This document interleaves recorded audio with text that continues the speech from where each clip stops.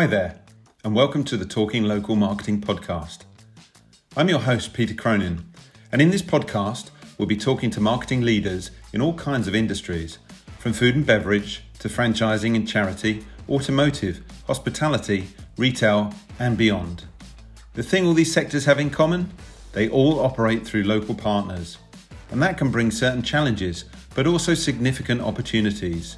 It's all about harnessing the power of your local partners to work together, bringing your brand to life locally, increasing sales, driving engagement, and building consistency. So sit back and enjoy. I'm very excited to welcome you all to our second Talking Local podcast. Today we're going to be talking with experts Paul and Richard about successful local brand implementation and activation for charities. We'll be discussing, amongst other things, the value of local marketing for charities, and then how to deliver it consistently and effectively across your charity's decentralised local partners. Today, we should give you some ideas on immersing your local partners in your brand, engaging them as an extension of your marketing team, helping them do more marketing by making it much easier, and finally, using your marketing to engage local audiences and communities.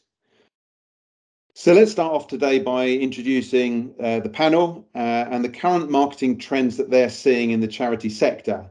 So from my perspective, our business, We Are Acuity, have been supporting brands that operate across multiple decentralised locations for well over 20 years. And what we've seen across a number of sectors during the pandemic is this rapid digitisation of many sectors. And what we've seen as we've come out of it is a much more blended world that gets the benefits of physical and virtual. So coming to you, Paul Brown, first of all, would you like to give us an intro and give us a bit of perspective on what you're seeing?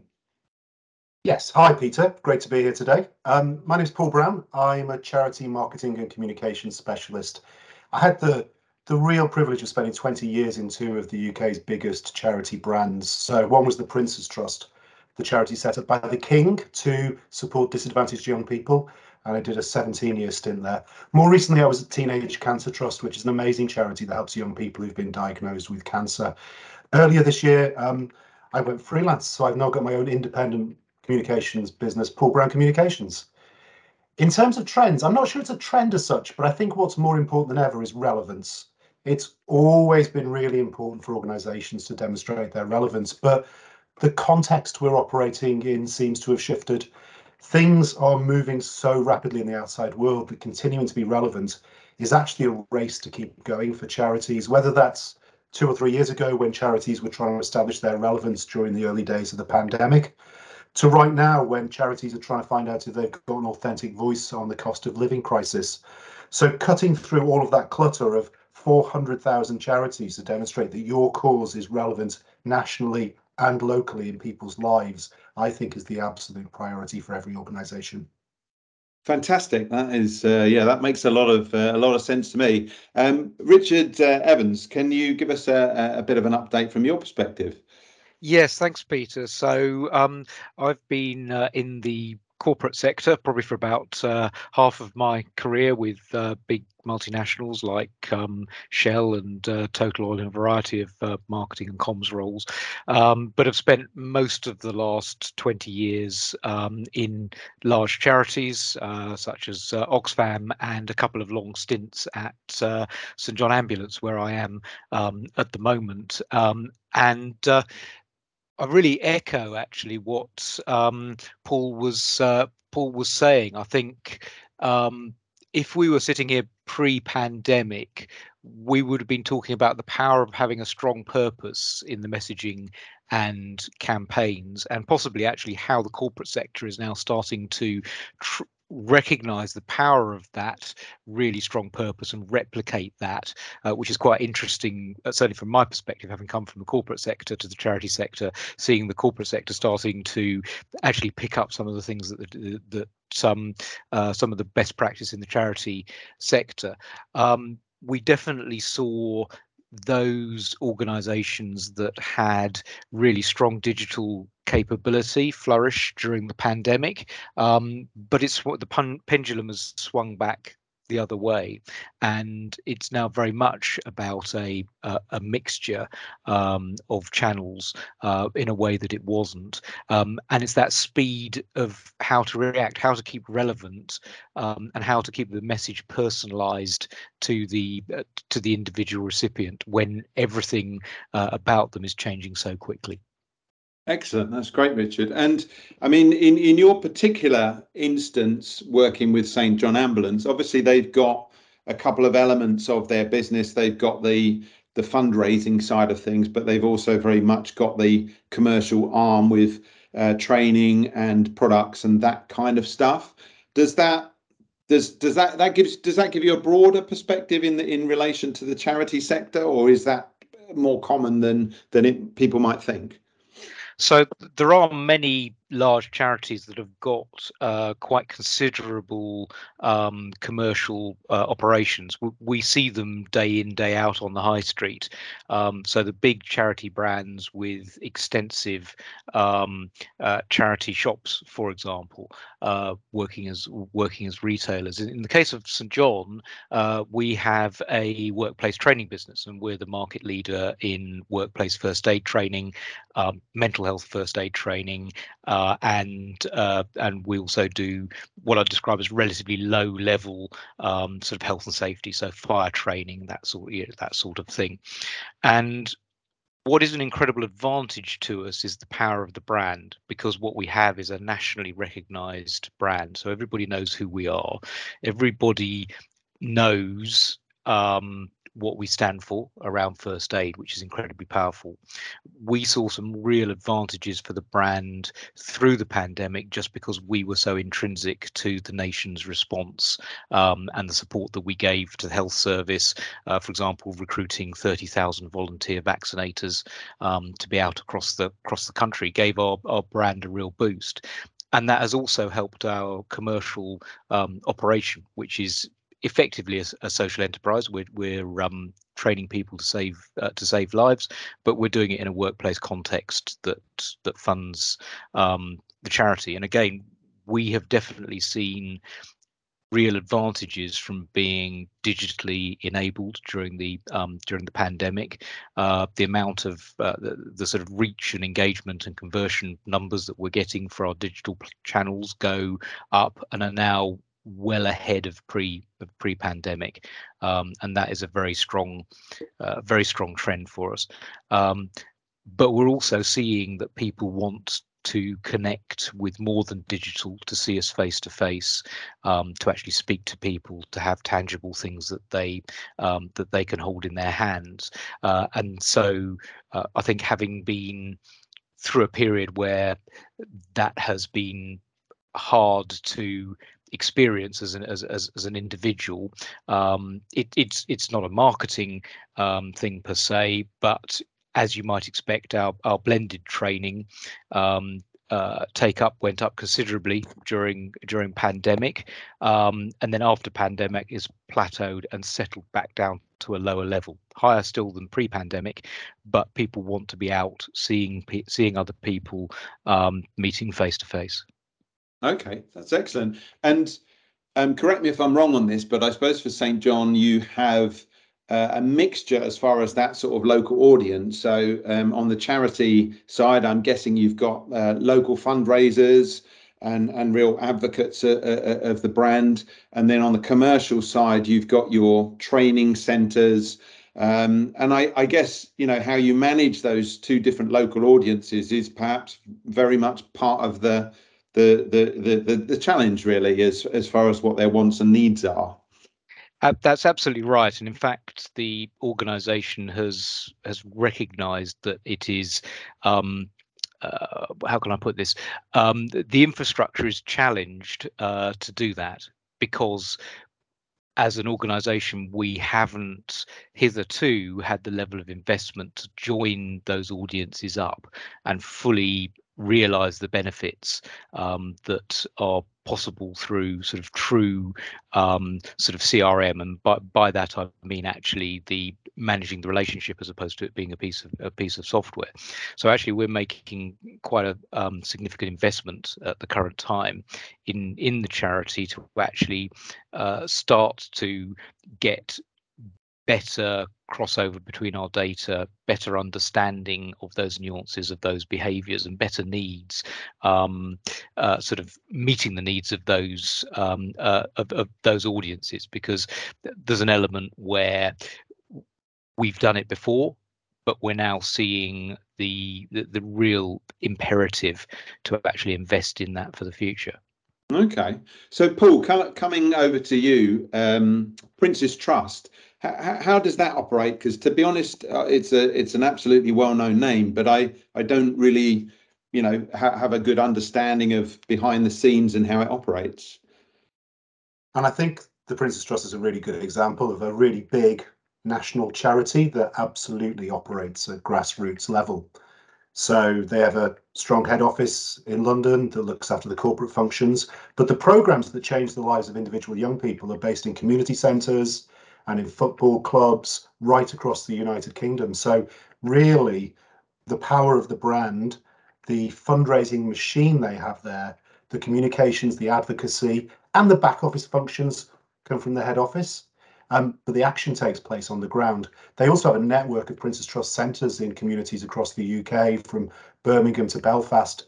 And so those tentacles that reach into the community are the only way that you're going to make contact with the young people who really need the help most. But that's made more possible by a strong brand that works at a national level. Fantastic. Well, that's a lovely segue onto the next section, really, which is how can charity brands successfully maintain local consistency? So I know from my time working with St. John Ambulance, and this is speaking candidly, so hopefully this isn't the wrong thing to say, but I from my experience, Richard, that those that are your advocates of the charity are in some ways can be a bit of a blessing and a curse, because often they're your most staunch supporters, but sometimes they might have their own interpretation of you as a charity and what you're aiming to do, and that might be slightly different from the sort of the corporate vision. How do you manage that sort of thing in making sure that they are delivering what you as St. John Ambulance want to deliver? Yeah, I think that's a really it's a really good point. And charities such as St. John's have an absolutely wonderful sort of volunteer base who are committed, are wonderful people. They make a huge impact in their local in their local communities. But St. John, for them, if you like, is wrapped around their local community, and within an organisation with the diversity of what St. John does. So we're a youth organisation, we're an ambulance organisation. We'll be at your local events, whether it's Manchester United football or the local church or school fete. We're a major training organisation across the country, both commercially and for social reasons.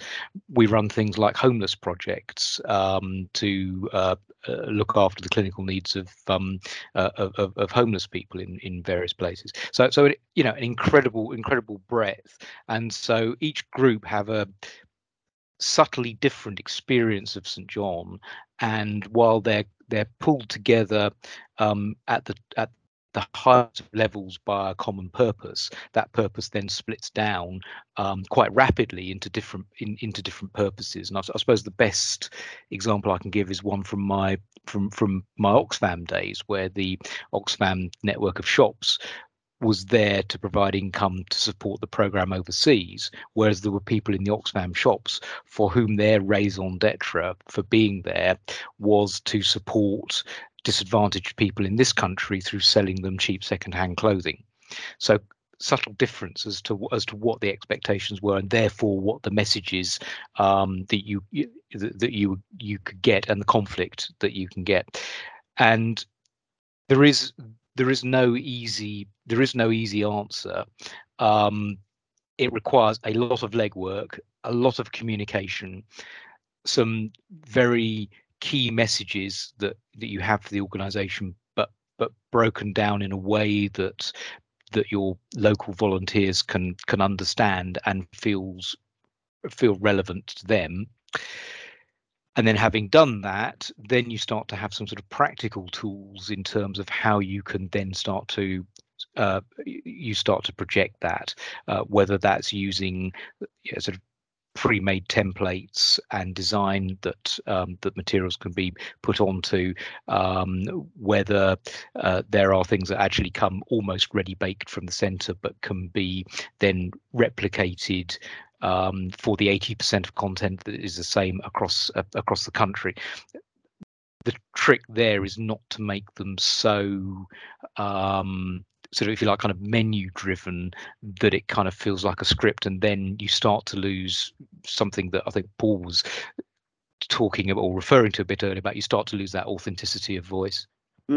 Yes, I as you say, I guess there's two elements around that consistency. One is the brand in its visual side of things, and obviously there are lots of tools that can be put in place that can support with that, as you say, platforms for them to access, local materials and adapt stuff, as well as, pre-providing stuff. But then it's that tone of voice, which is quite a difficult thing, because that can be sort of quite nuanced. But I suppose having these things high on the agenda is a significant kind of step in recognizing that. How did you find that, Paul, in from your perspective? Yeah, I think Richard made a really important point, that shared sense of purpose in a charity is often what unites everybody in the organisation. And that's something that many corporate organisations have and many are trying to build. But I think in a charity that has a strong sense of purpose, where you're all setting out to solve a problem and make the world a better place, it builds a culture where there's mutual respect for what the different parts of the organisation are doing. So a head office function can build a strong brand, but it is the local delivery people that have that contacts locally. And that understanding of the role each other plays, I think, is crucial. So if somebody in a local delivery centre creates their own poster with the dreaded Comic Sans, they've done it with a positive intent. They're trying to solve a problem locally. And if they don't feel they can get the tool and support from their head office, they're going to do it themselves. So I think building that recognition and understanding of how the centre can help the people on the front line, I think people increasingly are taking a more joined up approach and actually achieving more of their shared purpose by working well together. Yeah, that's a fantastic point. I mean, we've over the last 20 years, we've gone on something of a journey, and probably in the early days, across various sectors, it was very much brand police. And if anyone stepped out of line, you hit them with a big stick. And I'm delighted to say that we've gone through that phase, because it just doesn't work. And as you say, if somebody at a local branch is trying to create something, that is a flag that there is something that they need, something that's missing. And if they're missing it, then there's a very good chance that other people across your network are also going to need very similar kind of things. So it's far better to engage and nurture that than to try and stop it from happening.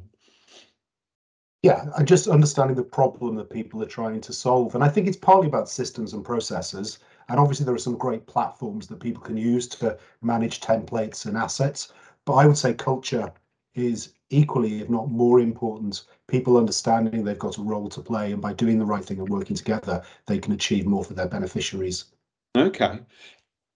And I think I was just going to say on this point, it can also go across charities as well. So if we take the example of the 2.6 challenge, which was a way to help support charities at the end of pandemic and give them a chance to start to raise funds again, where they were challenged in terms of their finances, it actually was set up very quickly and provided multiple charities with a toolkit and the resources and a way to actually get involved and actually kickstart that fundraising again. So I think it's also relevant for a wide range of charities, not just the big ones that can afford to fund this and run this themselves. There's some signs that perhaps there's a more collaborative approach across the sector that everybody can buy into, and provides both a sort of a focus and a platform to develop. And I guess from the outside, I suppose that is another thing, is that the average punter, the average individual, doesn't necessarily see the world in exactly the same way as you charities might do, and it can be quite confusing, the various different entities that would appear to be doing quite similar things and how everybody kind of fits together. And I think even in the early stages, and you've made huge steps forward on this, Richard, there was perhaps internally there was a bit of a we're the charity and we're the commercial side of things at St. John's, and for us coming into it at those early stages, we didn't actually even understand that there was differences, because to most people they just see your logo and what your brand stands for. Absolutely, and I guess it's when you're starting to talk about large charities like St. John with operating divisions, just as a corporate, you can have a different flavour within those operating divisions.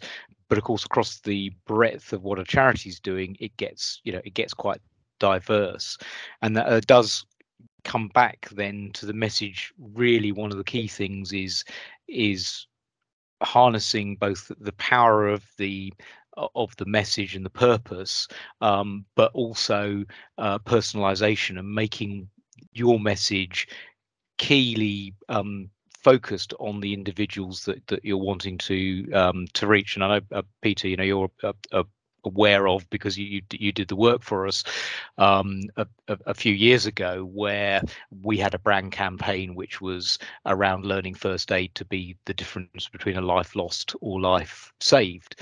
And by taking those key brand messages into the local community and making that applicable for our workplace training business, what we were able to do was to make that very relevant to the local area, where we were looking to attract people to come forward for training. So we were able to take the statistics that we had nationally and broken down and look at the number of injuries and fatalities in people's home areas, where first aid could have made the difference between a life lost and a life saved, and that becomes a lot more personal to you as an individual. That there's a big problem because you can come up with a very big number nationally, but actually, if you're saying something that's far more targeted, that actually this happened to so many people in your particular area, in, for example, Hereford and Worcester, then that makes that relevant to you and relevant to your local community. And so what we were able to do was to capture that sort of local relevance for a really strong call to action. Because in such a sort of a noisy world that we live in these days, I guess it's very hard to get that cut through. There's various stats that you've got 3 seconds or whatever to capture somebody's attention. So having something that they kind of connect with makes that message that much more sticky. And I guess things like the national lottery and stuff, I always felt like part of their success was people could relate to what they were doing in local communities with funding and things like that. What's your perspective on it, Paul, from how do you improve the relevancy of a charity in a community? Well, the thing is that charities are intrinsically complicated organizations, and they have multiple products and multiple meanings to different audiences. So if you take Teenage Cancer Trust, where I spent 3 fantastic years, one of their points of connection is the nurses they fund that are sat at a bedside with a family at the point a teenager is diagnosed with cancer. And at that moment, that charity is embodied by that nurse at that bedside at that crucial moment. But to raise the funds to pay for that nurse, they have a week of shows at the Royal Albert Hall, where Ed Sheeran might be performing. And the touch point and the experience of a guest at the Royal Albert Hall is going to be fundamentally very different. Now, what unites those is the brand of the organisation, which I think Teenage Cancer Trust does brilliantly. But it's making sure at those touch points, the organisation communicates in a way that's relevant to the people experiencing the charity at that time. And I think having that consciousness that a complicated organisation has very different roles to fulfil, and the tone it takes to that moment is just so life-changingly important. Yes, absolutely. So, I mean, the next area we were going to discuss really was where is that line between brand and local partner? And I guess it varies from sector to sector. Sometimes, I guess if it comes, if you're looking at sort of products, the brand might have a quite a different tone of voice, be more official, whereas the retailer could be more human. Do you have a perspective, Paul, on whether there's sort of any difference? Do you give an opportunity for those local sort of advocates of your charity to have a voice, and how does that sit against the overall national charity? What I've seen work brilliantly is when the delivery teams have got connections with service users, so they can talk about relevant locations. They've got family stories they can tell based in the hospital that people in that community will be familiar with. Even things like photography is crucially important. If you try to communicate with a rural community with the picture of a tower block in London, it is going to be an instant turn off to people. They don't recognise that as the backdrop to their lives. So that local intelligence, the authenticity of delivering to families in local communities is absolute gold dust. But when that's backed up by a powerful national brand with credibility, purpose, and a real track record of delivery, then that I think is gold dust. And you need the two things working in a really, really strong symbiotic relationship. Yeah, absolutely. Richard, well, you've kind of touched on this, haven't you, in how we brought to life things like first aid training and stuff like that in local communities. I guess one of the challenges is how do you capture that gold that you're talking about, Paul? Because I think, sometimes with some businesses it can be that the central marketing function is could be criticized for perhaps being in an ivory tower, and sometimes the network is, what do you know about what we do? We're out here at the coalface, and sometimes that can create a barrier between two groups of people that are actually trying to achieve the same things, but there just becomes a little bit them and us. What would you say on that, Richard? Yeah, so I think the first thing is I recognise the tendency for that to happen, and the first thing I'd say is that where it can go wrong for an organization is around that disconnect and where you lose authenticity. Now, these days, that is very, very starkly shown on social media, because where you have supporters and volunteers who are active on social media and posting alongside the corporate posts that are going on, if there's a dissonance between those two positions, and I'm not talking about the the odd message here and there, which might be intemperate or not so well considered, because that's bound to happen, and that is almost part of the authenticity of what you're providing. If you have all of your people being all of the time being happy on social media, then you kind of know it's being controlled. But there has to be that link, and so what I see is that there's a really strong link around internal communications. So the key bit is that the internal communications is working so that the people in the center of the organization have a really good sense of what's going on the ground, because you have that two-way communication. It's not about I think you mentioned the brand police, Peter, and I'm sort of not above saying that that I haven't sat in that role in the past and been through that learning journey where actively making some of those mistakes in terms of getting the nuances right. So the key bit is how well your internal comms are working so that the organization sounds cohesive, because there is an agreement around the purpose of the organizations we've spoken about, but also what the organization is actually talking about sort of resonates with its own people as well as with the public that it's trying to reach.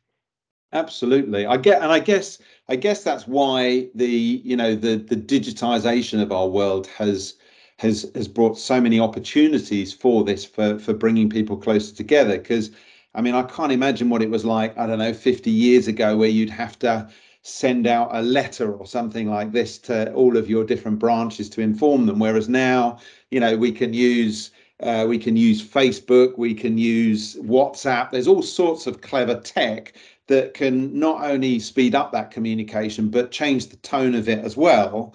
The nuances of how you speak to them, and giving them a feeling of being an extension of your central head office is equally important. What's your perspective, Paul? Yeah, obviously technology speeds everything up, but is that always a good thing? One of the things I often speak with teams about when we're about to launch a campaign is exactly that point Richard makes. Have we done the internal communications right?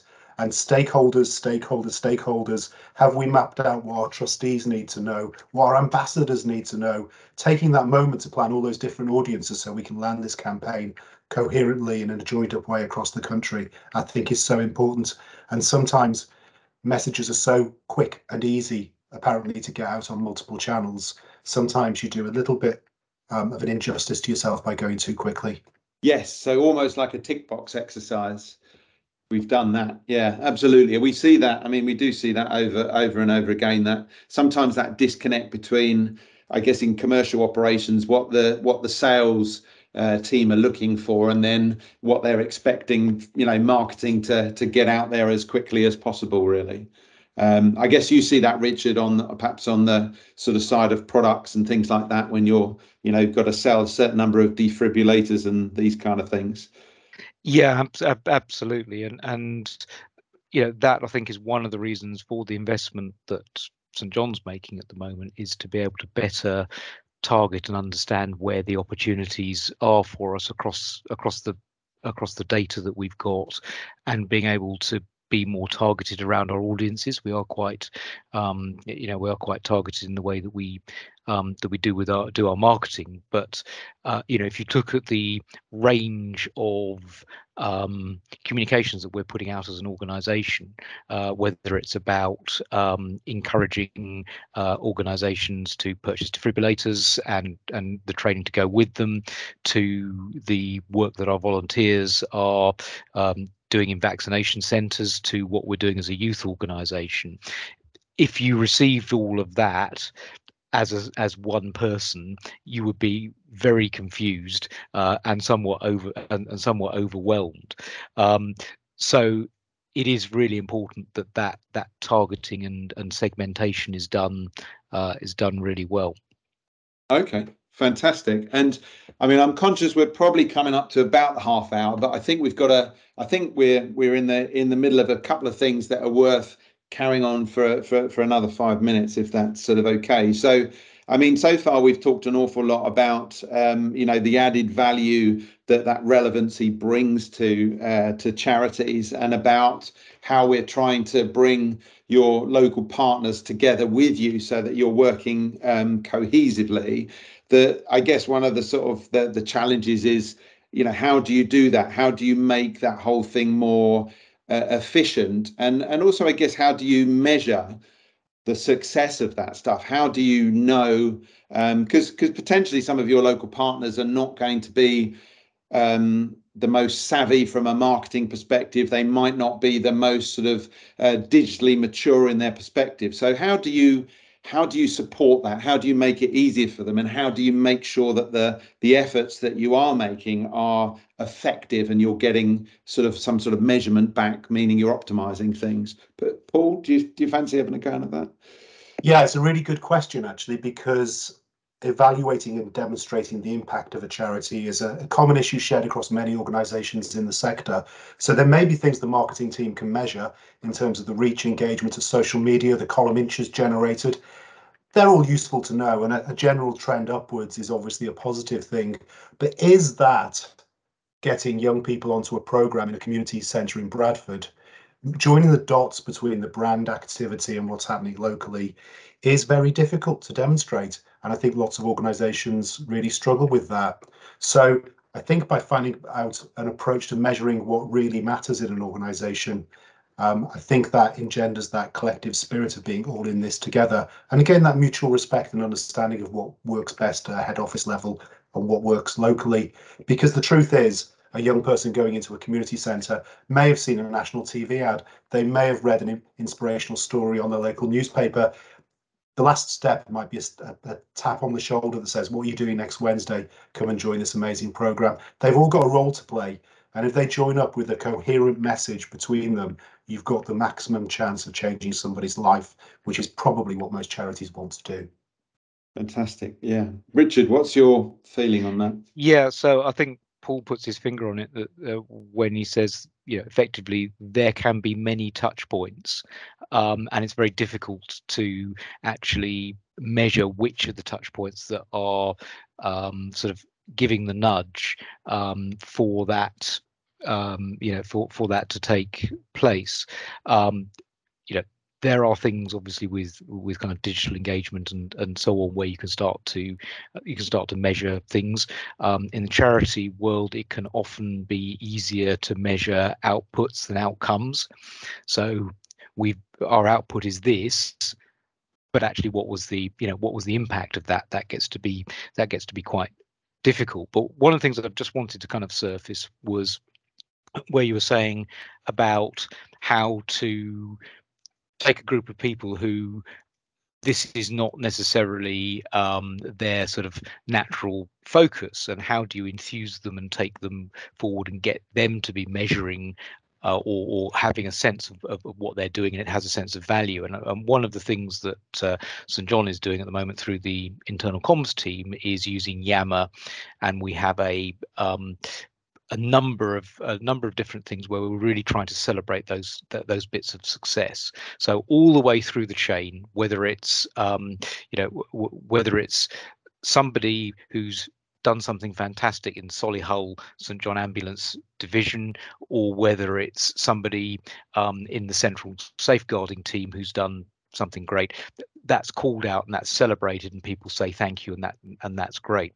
So you then start to build that community who are sharing that purpose, and I think that has relevance in the commercial sector as well, because it starts to take a group of relatively disparate, what could be relatively disparate small businesses, and see that they've got a shared experience, and actually somebody else is trying this and it's really and it's really working. And I suppose, just to reverse that back into the commercial world, I spent some time sort of working with the Subway network, the fast food company in Europe, and essentially what that, every Subway is a small business or a business with a chain of subways, rather than actually being operated with Subway themselves. So how do you get people? One of the issues that the people with the loyalty card in that particular area when I was working there, which is a good few years ago now, was actually convincing the local businesses, all of the local businesses, that the loyalty card made sense. And of course, as a consumer proposition, it doesn't work if you can use it here, but you can't use it here, because you expect those brand attributes everywhere. And I kind of think back to that and think, well, if you'd got the community, yes, communications internal or sort of semi-internal comms working well, that path would have been considerably smoothed, because in real time you'd be getting the successes coming back from your peers, and that becomes really convincing. Absolutely. And I mean, obviously this is a podcast, so you can't see I've got a huge smile on my face, because the great thing about doing this and doing a deep dive into different sectors is you actually realize that the challenges are absolutely universal wherever you are. And in some of the other sectors that we work with, we have exactly that problem. How do we educate those local partners to realize that they're part of one overall community with one objective, instead of seeing the next branch as their biggest competitor that they are almost competing against, really? And I guess, I mean, I love the idea of Yammer, and perhaps for those who aren't aware, Yammer, I guess, is a collective sort of communication tool that builds a community for your business where they can share best practice and celebrate success and that kind of thing. Is that right, Richard? How you're using it? Yes, absolutely, and it's used as an internal channel, but it's available to all St John people. So we spoke about breaking down some of those barriers between different groups within the organisation, whether you're paid people, whether you're volunteers, whether you're with a youth focus, whether you're with an events focus, or so on and so forth, and it allows that conversation to flow, and that perspective of what the organisation stands for to get a bit wider as well. Absolutely fantastic. Excellent. Well, I think we'll probably be finishing up now. I'm sure we could talk for a lot longer, but we want to allow listeners to carry on with their day or their evening or wherever they are. So I think just as a final sort of point, my outtakes were you utilizing your local partners to increase the relevancy of your messaging and those insights that they are able to bring to your marketing, which you just would find very difficult to do from head office. The next one is bringing everybody together so that they feel like a community that are working together as one team. And finally, having those sort of objectives as far as what it is that you want to achieve out of this. And as you're saying, in charity, it's easy to measure outputs and harder to measure outcomes. And I would say that is probably very similar across a lot of sectors, in that we've done this, and this, but what did we achieve? That's a lot harder to attribute that. So, I don't know whether you guys have got anything further on that. You're happy with that outtake? Just on that last point, I doubt John Lewis can track the sale of a toaster back to their Christmas ad, but I imagine their Christmas campaign is a great unifier in the organisation and mobilises them all behind the bottom line. And so these are issues across all organisations, but the main point for me is, how do you make your service or product relevant to me in this moment in time? Wonderful. Richard, any last thoughts? Actually, I'd love to have a pithy last statement, but I haven't got one. I think you've both covered it really well. So thank you. Fantastic. Excellent. Okay. Well, thank you so much for your time today. And thanks for getting involved. And I'm sure we'll speak again soon. Paul, as a communications expert in charity, yourself and us, if there's charities out there that are looking to have a conversation around this area, then reach out to us, and we'd be more than happy, I'm sure, to have a conversation with anyone. Absolutely. Thanks, Peter. Excellent. All right. Thank you, Richard. Thanks, Paul. Thank you. Thanks for listening to the Talking Local Marketing podcast. You can find more on Spotify, iTunes, and Google. If you'd like to find out more about how to activate your brand with local audiences, get in touch. Just Google "We Are Acuity."